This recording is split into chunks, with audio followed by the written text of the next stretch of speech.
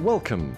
My name is Carl Cully, and this is a Capgemini podcast on cloud. This particular podcast is on app innovation, and I have the great pleasure of being joined by two experts in cloud and app innovation, Clemens Reinen of Capgemini and Nicole Herskowitz of Microsoft. So please, Nicole, could you introduce yourself and your role? Sure. Hi, my name is Nicole Herskowitz. I work at Microsoft and I head up our application development area of Azure, and I am the product marketing lead of that portion of our business.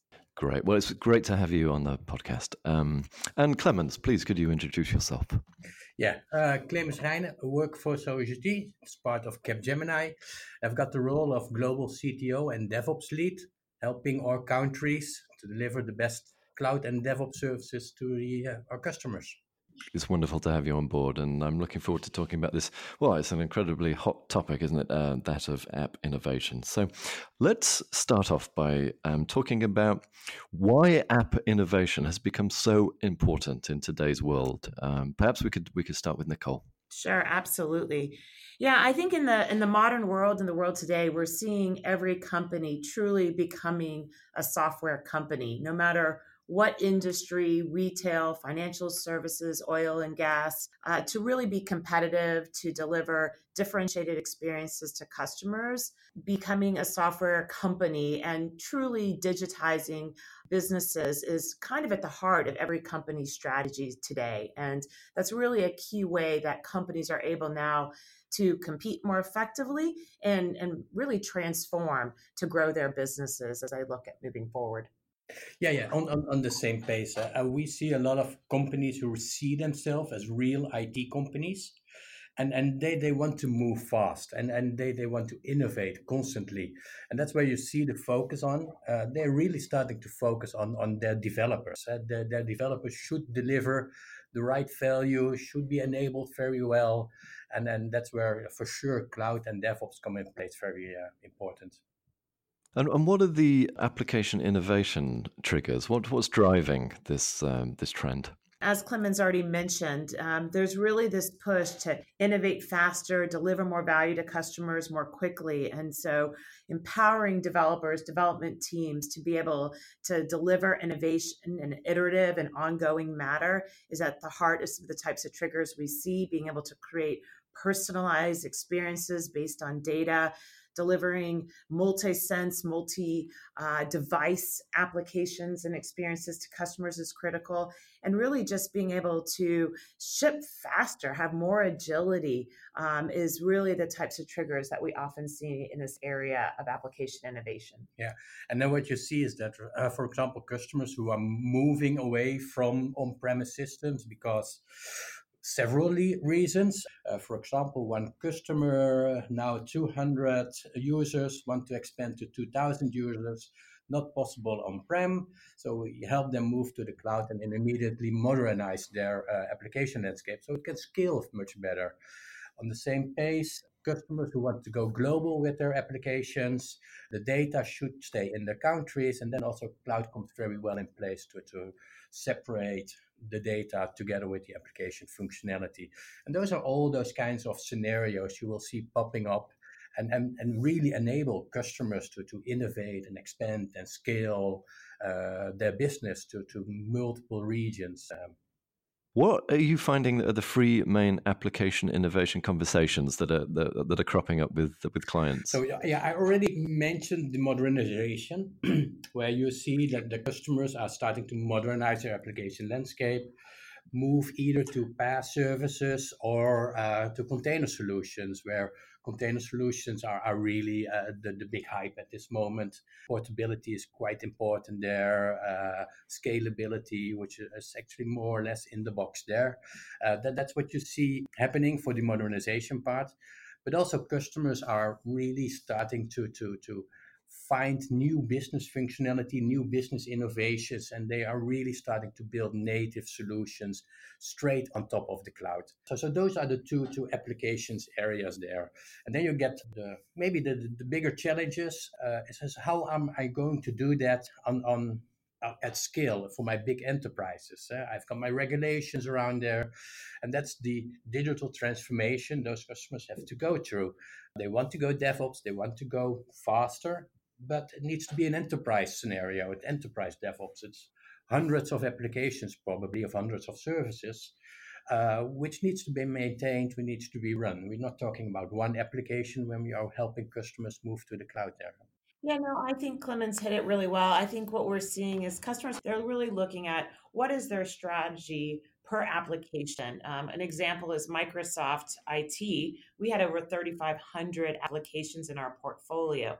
Some of them we did just some basic lift and shift. Some we really looked to modernize because we wanted to maybe get more scale, more performance out of those existing applications. Some we looked to really architect from scratch because we had new business requirements or just brand new applications that we wanted to build in this kind of cloud native pattern. And then we also even replaced some apps. We found out that many of the apps we had either built in a custom format could move to SaaS. And so in many scenarios, customers are really assessing how that portfolio of applications that they're managing can be transformed with the power of the cloud. And so, as Clemens also highlighted, it's not just what you're building and what you're managing, it's also how you're doing it. And so, in embracing a DevOps approach provides this combination of scale and agility that development teams and organizations need to be able to deliver innovation at a faster pace and really service the needs of their customers. Yeah, and on that same area, what is also quite interesting to look at is the low code platforms. Yes. Is that gives a very easy way for organizations to experiment with some business scenarios, quickly set up some new business functionality which they can use and investigate if it's valuable or not, and then either move to a more cloud native solution or expand the low code scenario there. Yes, and seeing as developers are, now at the heart of every company's innovation, can we talk about how important developer velocity is, Nicole? Sure, yeah. I mean, as you said, developers are the builders of this age. They're the ones who are creating the applications and the solutions and experiences that are transforming companies. So every enterprise and customer, they're really wondering how do they attract and retain some of the best talent out there to help transform their business. And so in light of that, they're looking at how they can improve the productivity of developers, but they're also trying to unleash the ingenuity of developers. And that's what we call developer velocity. And there are kind of three core components of developer velocity. Empowering every developer to be productive, to focus on the innovation, not the underlying maybe infrastructure or the day-to-day kind of manual tasks. We also want to help them to be able to collaborate effectively, globally and securely with team members within their organization, but also with developers outside of their organizational walls. And then finally, it's about scaling that innovation. It's about tapping into the broad innovation that exists, the cloud services and other capabilities and tools that can help them build beyond maybe what they were able to build in the past. And Clemens, how about sort of collaborating globally? I suppose this is about open source to some degree. Is this correct? Yeah, definitely. Everybody probably knows GitHub is acquired by Microsoft almost a year ago, and GitHub is actually the de facto standard for open source development.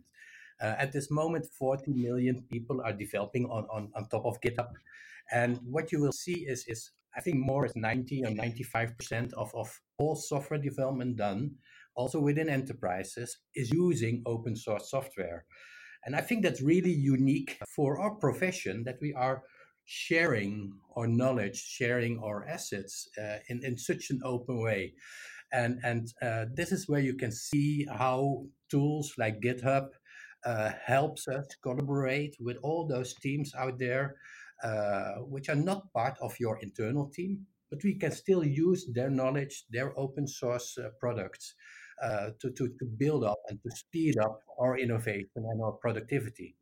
And that leads us very naturally, I think, onto our next question of giving developers the right tools and environment to work in. And perhaps, Nicole, you could tell us something about Microsoft's toolkit. Yeah. Clearly, Microsoft is very committed to developers. We're a company that started building tools and solutions for developers, and we continue to invest in that area in a pretty big way. As I mentioned before, attracting and retaining developer talent is critical to every business leader. And so, empowering them with the tools they love to use, they prefer to use every day, is part of actually our mission as a company. We want to make sure we're delivering those types of tools that developers love and require to use in their day-to-day jobs. And we really have an end-to-end toolkit for that. First, with Visual Studio, we have both Visual Studio and Visual Studio Code. These are the two most popular developer tools, IDEs, or code editors on the planet. So those are areas that we continue to invest in and innovate so that developers can truly be productive in their jobs. Next, Clemens hit on a really key one, which is GitHub. 40 million developers use GitHub, participate, contribute, and consume open source code. It's really a place where developers can solve problems together, whether it's in the context of a private repo experience within an organization, or if it's in open source, which Clemens also hit on a really key data point, which is that we're seeing, any new project, any new application that is spun up, it tends to be 80, 90, if not more percent of the code is open source code. And so that creates the ability to innovate more quickly, but it also creates new responsibilities as well for organizations. They need to make sure that code is secure, that they have the latest version. They really are delivering the applications at the quality and security bar of their organization. So whether it's using our PaaS platform that allows developers to focus on code and not the underlying infrastructure, if it's infusing AI or intelligence into applications to create more powerful and compelling experiences with customers. And finally, Clemens hit on a really key trend and scenario that we're seeing a lot, which is there's never going to be enough developers to build all the applications that are needed in an organization. Business leaders tell us that over 85% of the applications that they need built, they just can't get the technical capacity to produce them. And so turning to low-code solutions like Power Apps and our Power Platform are really designed to empower the broader workforce within an organization to be creators and to build applications that support the business need. And so we continue to expect seeing our customers and our partners to take advantage of some of these low-code tools to help with the application innovation elements of their business. So we really are looking into giving our developers and our projects the best tools which are there. Developers are the core of the business. They need to have the best tools around there. And that's really a key point there. Definitely looking into delivering, giving all our developers GitHub, because that's where they used to be. That's where they collaborate. And that's really how they work together. And that makes them happy. That's quite important there. You want to work with the tools you love.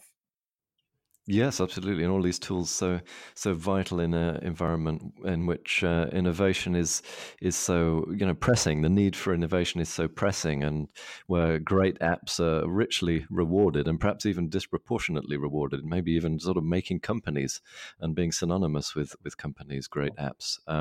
So with this need to innovate, is it important for organizations to have a solid digital core or solid digital backbone, Clemens?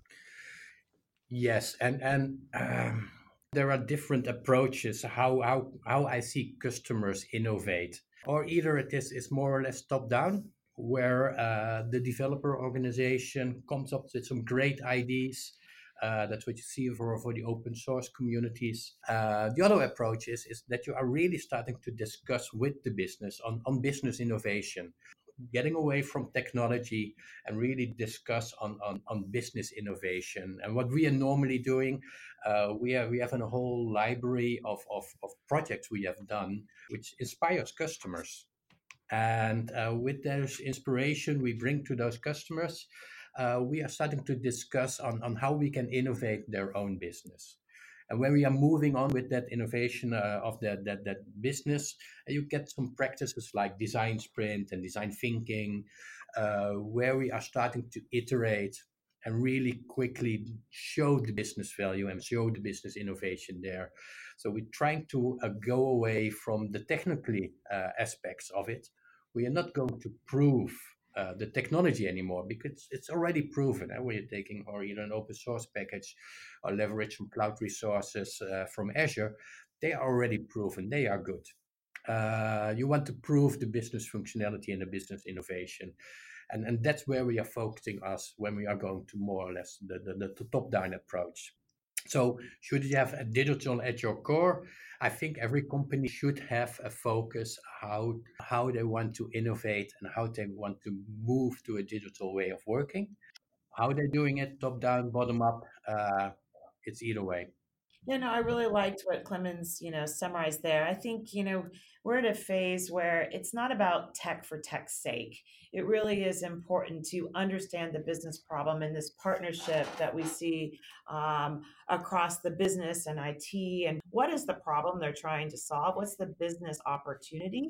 And then taking advantage of this broad portfolio of technologies to achieve it. That's what's most important. And yes, continuing to understand and getting access and being skilled to the latest technologies is important, but it doesn't mean that you need to include containers and Kubernetes and AI and whatever the buzzword of the week is in every application. It's more really tying it to the business and then using the technology that helps companies achieve that business outcome. Perhaps we could talk about what the best approach is to application innovation. With creativity being such a mysterious process in some cases, is accelerated innovation, can it be managed without jeopardizing creativity, Nicole?